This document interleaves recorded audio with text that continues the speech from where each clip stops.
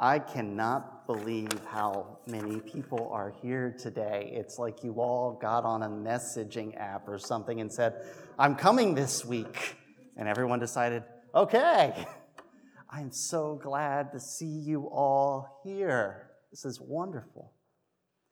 Well, this is worship for Sunday, February the 28th. Welcome to worship here at Springfield Church of the Brethren.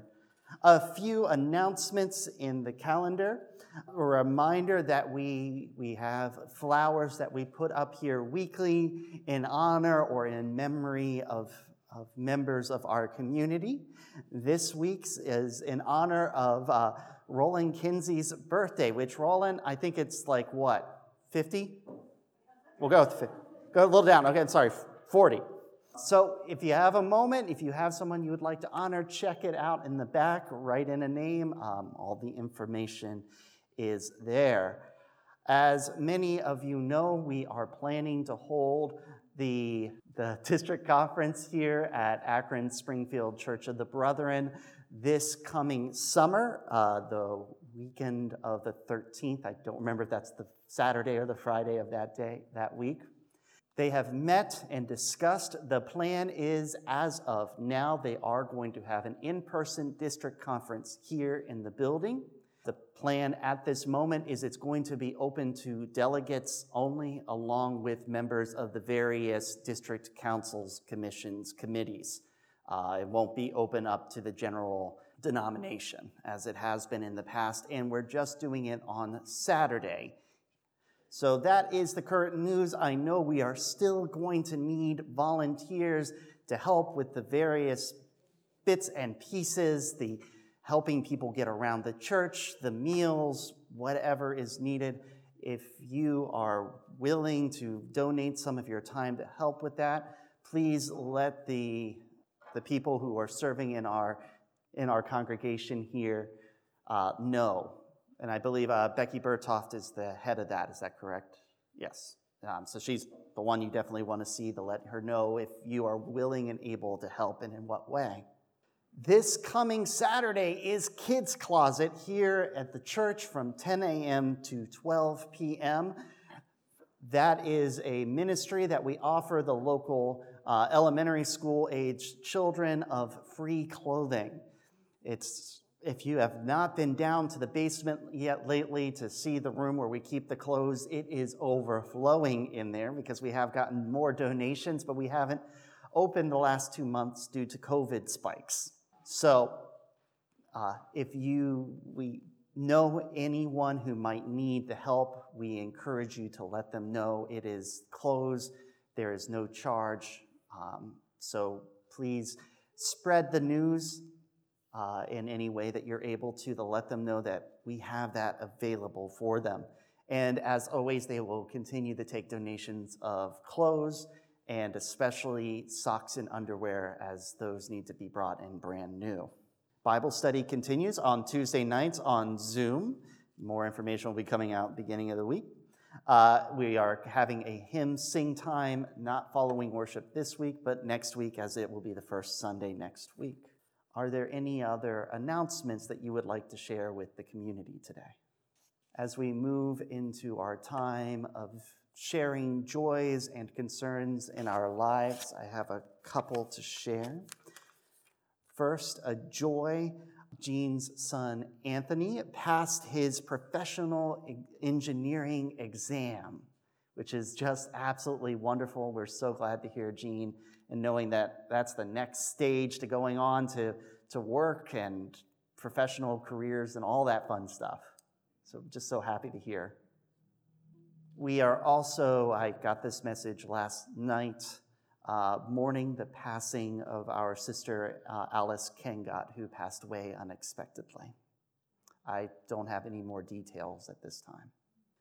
We ask that you continue to hold the Zerker family in your hearts. I know a lot of this information has been passed through the prayer chains, but it's also been even on local and national news. For those of you who know the Zerker family, Jared and his family were out sled riding and his daughter, Elaine, was in an accident, received a head injury. At the hospital, Jared passed away unexpectedly from a heart attack, and his daughter, they couldn't do anything for her. So the family has lost both a husband, a father, a son, and a daughter, a sister. So please continue to hold his wife, Katie, their other daughter, Noella, in your hearts, along with Tom and Susan and the rest of the family. Are there any other joys or concerns you'd like to share, Bernita? And Ryan, correct? Brian. That's fine.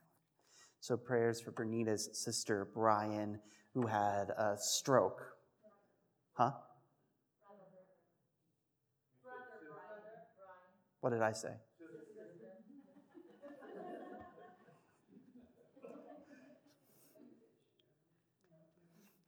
Prayers for Bernita's brother, Brian, who did suffer from a stroke and is in the process of receiving medications for blood thinners and will be having surgery in the future to help relieve some of the symptoms and side effects of the stroke.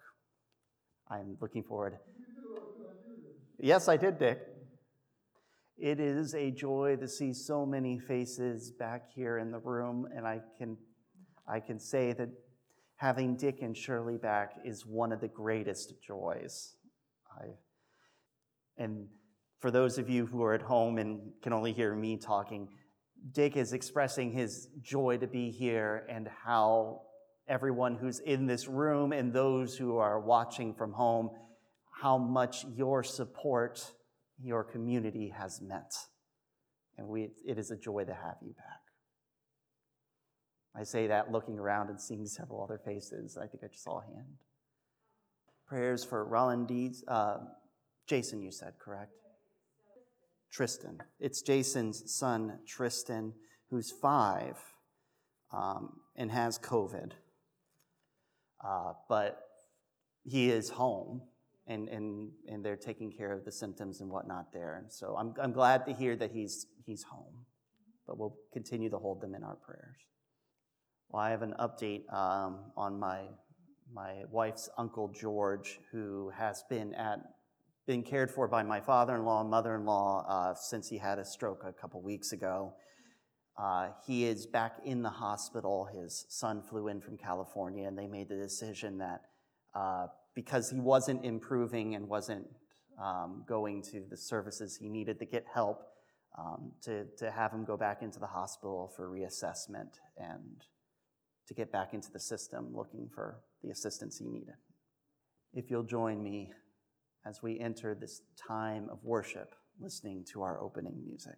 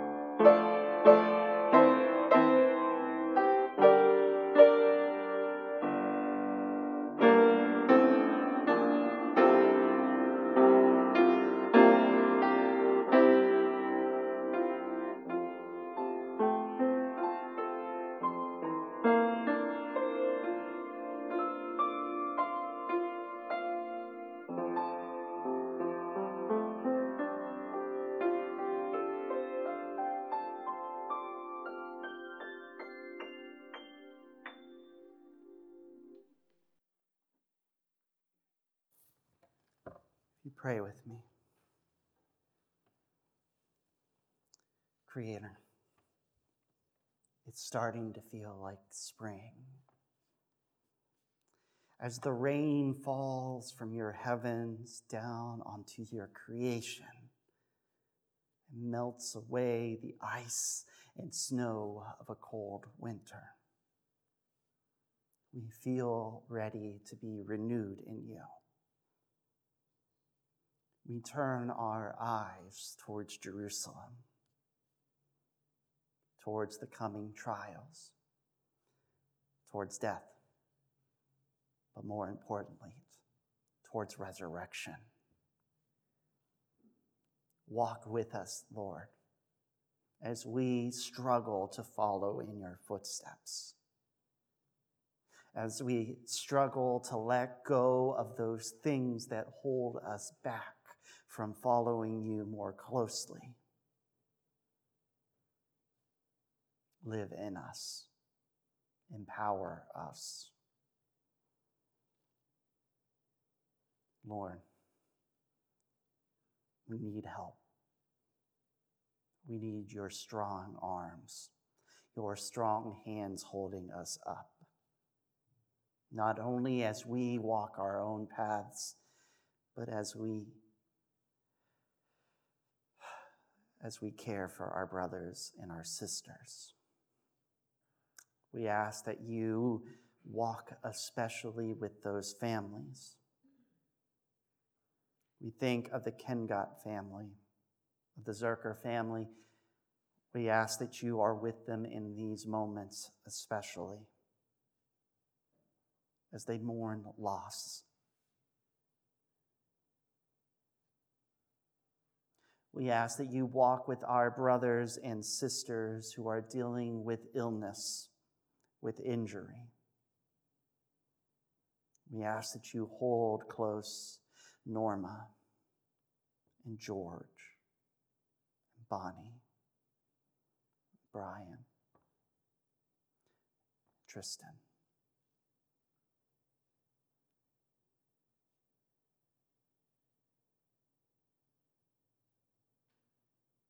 And all those names that sit quietly in our hearts.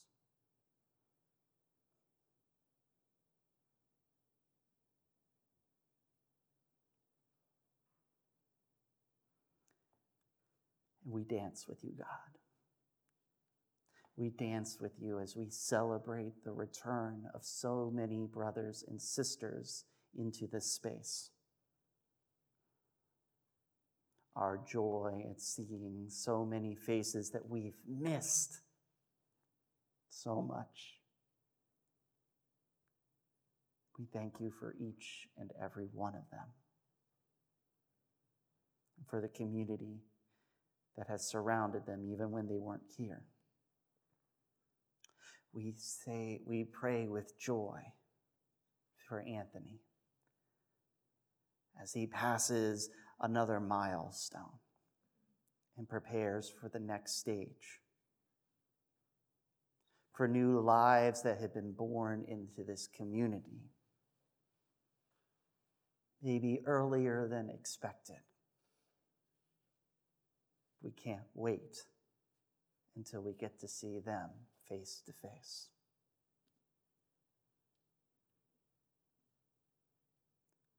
God of dance, God of mourning, God of joy, God of sadness, we thank you. And we ask that we get to keep on this relationship with you. Amen.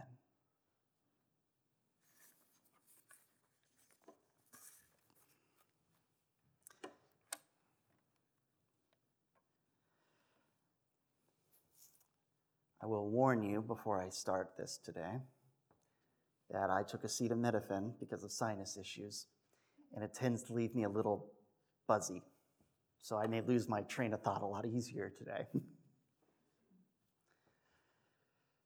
Our reading comes from Mark chapter 10, 17 through 31.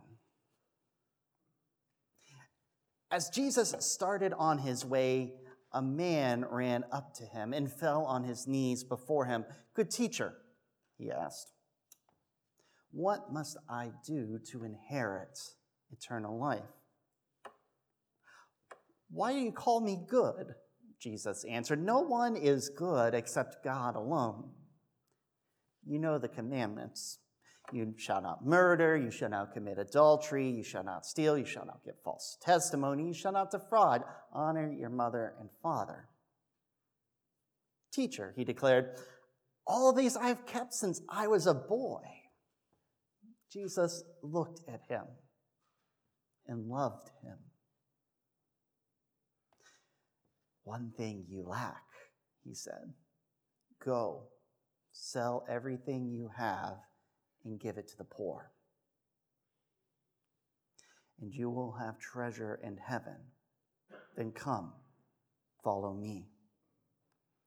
At this, the man's face fell. He went away sad because he had great wealth. Jesus looked around and said to his disciples, "How hard is it for the rich to enter the kingdom of God?" The disciples were amazed at his words. But Jesus said again, "Children, how hard is it to enter the kingdom of God? It is easier for a camel to go through the eye of a needle than for someone who is rich to enter the kingdom of God." The disciples were even more amazed, and they said to one another, "Then who can be saved?" Jesus looked at him and said, "With man this is impossible, but not with God. All things are possible with God." And Peter spoke up and said, "We have left everything to follow you." "Truly I tell you," Jesus replied, "no one who has left home or brothers or sisters or mother or father or children or fields for me and the gospel will fail to receive 100 times as much in this present age. Homes, brothers, sisters, mothers, children, and fields, along with persecutions. And in the age to come, eternal life. But many who will be first will be last, and the last first." Blessed is the word of God. I love story. I've always been that way. I'm the kind of kid who the books in my room, all the paperback books especially, you could tell that their spines had gone through a lot of wear and tear. Now, of all the books out there, one of the ones that really got a lot of the use was my copy of the Grimm Brothers fairy tales. I loved them. They're an insight into humanity, but they're just good stories. Dark stories, but good stories. There's a lot of archetypes. You know, those characters that just appear that you kind of put in their basic characteristics and you already know a lot about them. So, the wolf. You know when you read a fairy tale and a wolf appears exactly who the wolf is. Or Prince Charming. Or the princess, or the scullery maid. They're regular characters. Now, two of the most regular characters that appear in Grimm's fairy tales are a devil and a trickster. They're all over the place. One of my favorite ones that deal with these two characters is the story of the farmer and the treasure. Now, as it goes, a farmer was walking one day through his fields, and he spied up in the pasture a big pile of rocks. It was those rocks that he had collected as he was going about, plowing the fields, and would knock stones up out. So he'd stacked them all there, and there's someone sitting on them. So he walks up to it, and sure enough, it's the devil. "What are you doing here?"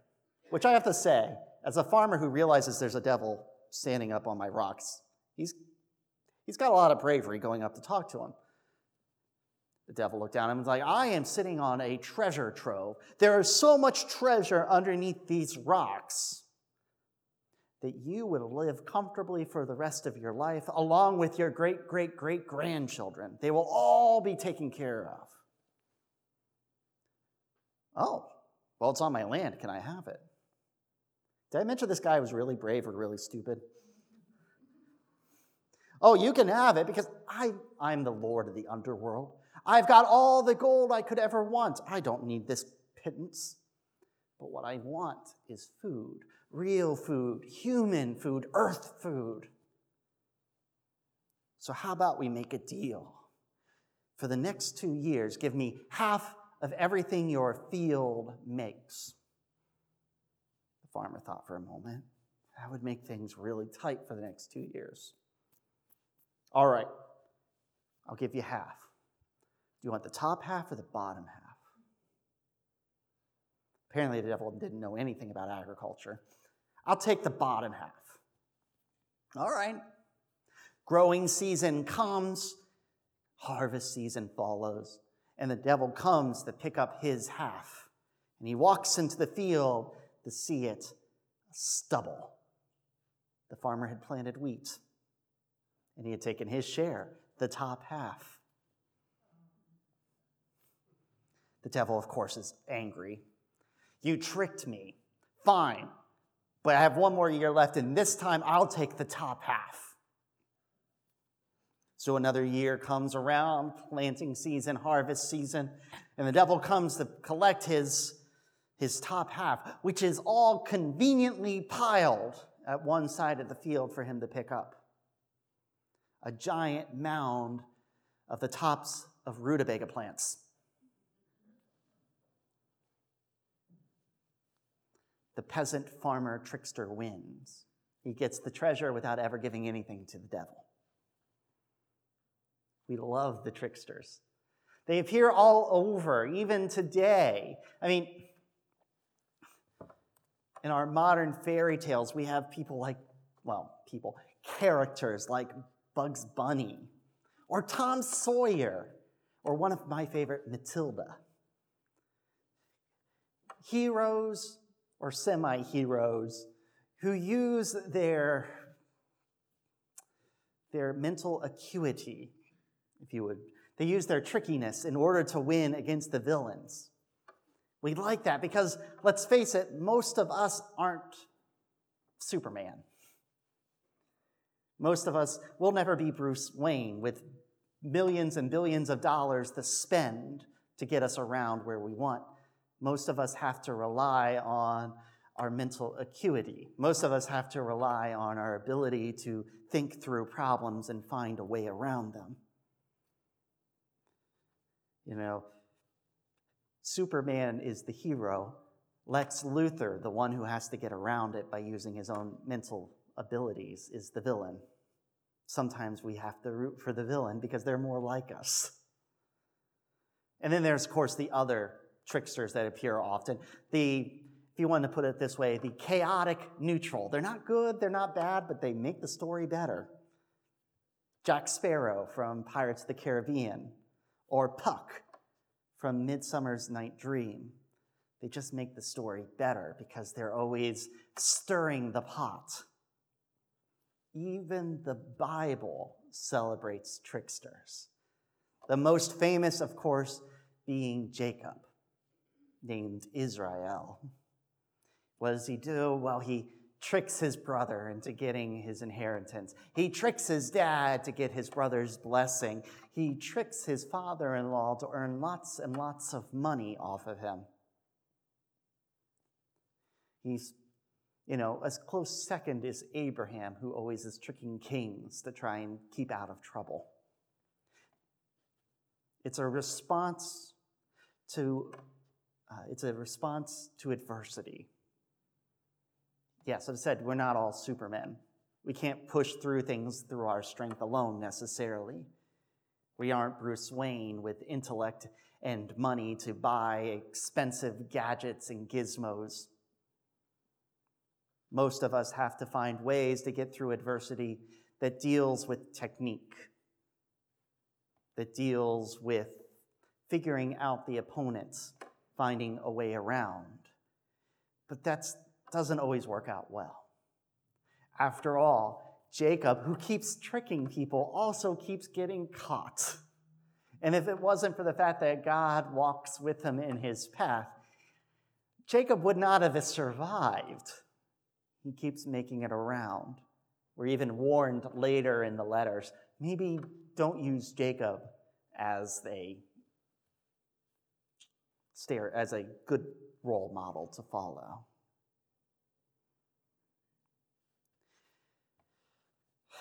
And that's where we come to today's tale. Because after all, Jesus seems to set up an impossible level of perfection in order to get into the kingdom of heaven. For the rich man, he says, it's easier for a camel to get through the eye of a needle. I think this is something that lives through even today as you think of a standard needle. Even if it's a really big bone needle, you're not going to fit a camel through it. I remember this old SNL sketch. I think somebody must have shown it to me in a Bible study when we were doing this one, because it was from like before I would have watched SNL. And I only watched it while I was in college, really. Where this rich man decides he's going to make it into heaven no matter what. And so he uses all of his resources to try different methods, like, is it allowed if I put the camel in a giant blender? Would that count? What if I made impossibly large needles? At what point do they no longer count as needles? Or what if I genetically modify camels down to the size where they would fit? I will say as a side note, if you ever see a camel about this size, let me know. I will take one home with me. Completely useless, but cute as all get out. But it all gets down to a basic truth that Christians have been struggling with this passage for a long time. Because as much as it's fun to, kind of look at this at that complete far one of applying ways to get around the rules while still staying in the rules, that trickiness. We've been doing that in biblical studies. If you were to go home and open up your study Bible or do a little research around, you'll come across this old tale that there used to be this gate in Jerusalem called the Eye of the Needle. It makes sense. A lot of ancient cities had these gates. I mean, after all, if you were coming in late at night, they wouldn't have the gates wide open. They didn't want to be attacked. So they formed these really small gates that are basically big enough for a man pulling a pack animal behind them to get in, because that was easy to defend. The only way to get your camel through was to unpack everything off of it and leave it behind and then pull your camel through and then carry it through yourself. That makes a lot of sense. Because it's true, those things really exist. Even Nazareth has one. But it doesn't really exist also. It was never called the Eye of the Needle. I mean, the idea is that someone could say that to you and they'd be like, it's, like passing down, Howell Avenue before Howell Avenue was cleaned up. We all know how bad that is, and we all think, that's the kind of thing that the Hebrews who were listening to Jesus speak thought. They automatically knew, except it didn't exist for them. They heard the words the same way we're hearing the words. A camel passing through a needle. It's still impossible. An impossible task to be done.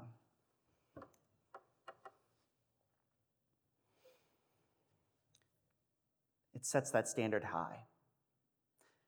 When we're introduced to this rich man, now this is Mark, so it's just a rich man. This is the one who's called in other Gospels the rich young man or the rich young ruler. He comes to Jesus. He has lived his life the right way. It's made a point. Not only is he wealthy, but he apparently has earned his wealth by being an honest man. He hasn't come across it by exploiting others. He hasn't come across it in dishonest ways.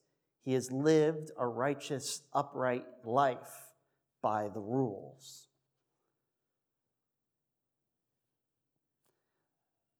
Jesus' response to hearing how the young man has lived a righteous life is he looks on him lovingly, because he knows what he's about to say is going to be painful for him.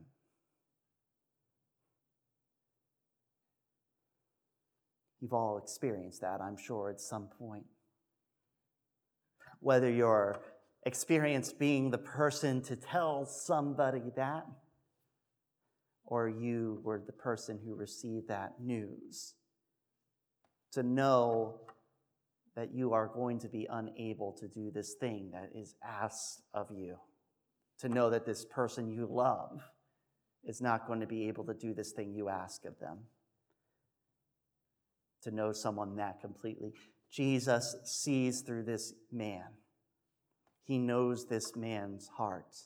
He knows what's holding him back. And Jesus zeroes in on that thing that's holding him back and says, this is keeping you from it.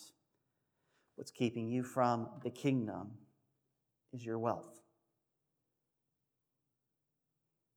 After all, he's not remembered as the man who came to talk to Jesus. He's remembered as the rich man who came to Jesus.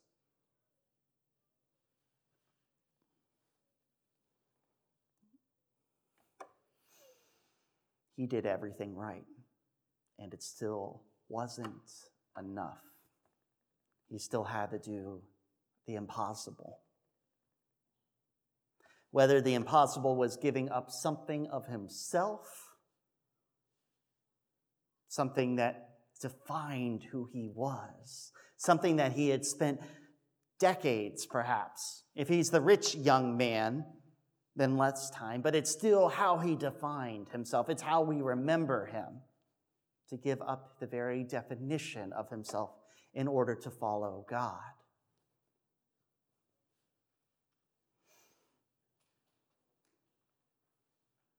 It's an impossible task.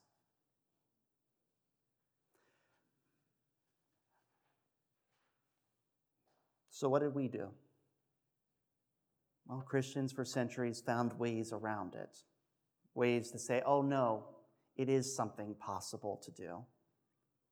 All you have to do is look through the gate and see the kingdom. After all, if that was the gate of if the needle, the eye of the needle, was that gate in Jerusalem, how easy does that make it? Because you can see paradise right there on the other side of the eye. You just have to walk through it. If Jesus wasn't talking about this gate, if Jesus is talking about something that's completely metaphorical, it's even harder to step through. One of my favorite writers, as many of you know, is C.S. Lewis. And he wrote this wonderful short story called The Great Divorce, about what it takes to get into the kingdom of heaven. And in this story, the writer, the narrator, has gone onto the other side. And he's standing at the edge of the kingdom of heaven, watching other shades, that is, spirits of human beings who haven't made it to paradise. He sees them sitting on, trying to get in, or rather trying not to get in. Because for each of them, they have these little things that are holding them back. And as C.S. Lewis pointed out, even humanity, even us who know exactly what we need to do, sometimes get stuck. Those things that hold us back still keep holding us back, even if we can see the kingdom right there. So even if the eye really existed, I guess it doesn't make it that much easier. Those people in the story, all they had to give up was their pride, their envy, their guilt. It's any number of things. I highly recommend the story got an afternoon to read. But Jesus never leaves us without hope. Because as it goes back into it, with this man, it's impossible, but not with God. All things are possible with God.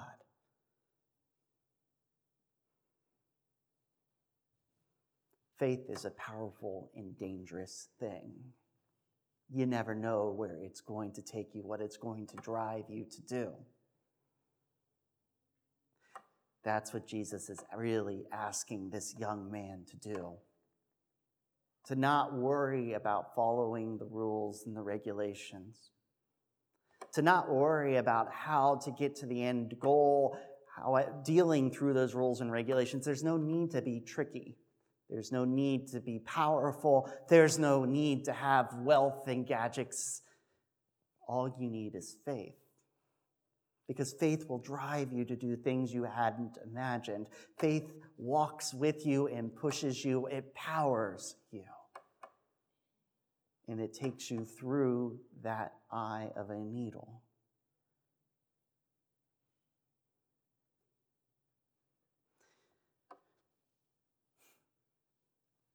I've titled this series, Mark, Unexpected Messiah.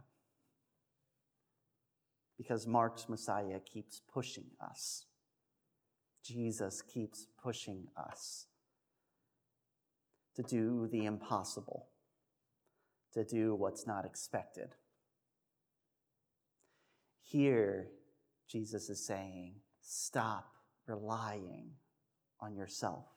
Stop relying on the world. Stop worrying about all those things. You aren't an archetypal character. You aren't the trickster. You aren't Prince Charming. You aren't the princess. You're you, beloved child of God. And your way into paradise, your way into salvation, isn't by all these things in the world. It's by faith in God. Because through God, you can be pulled through that narrow needle eye and into the kingdom.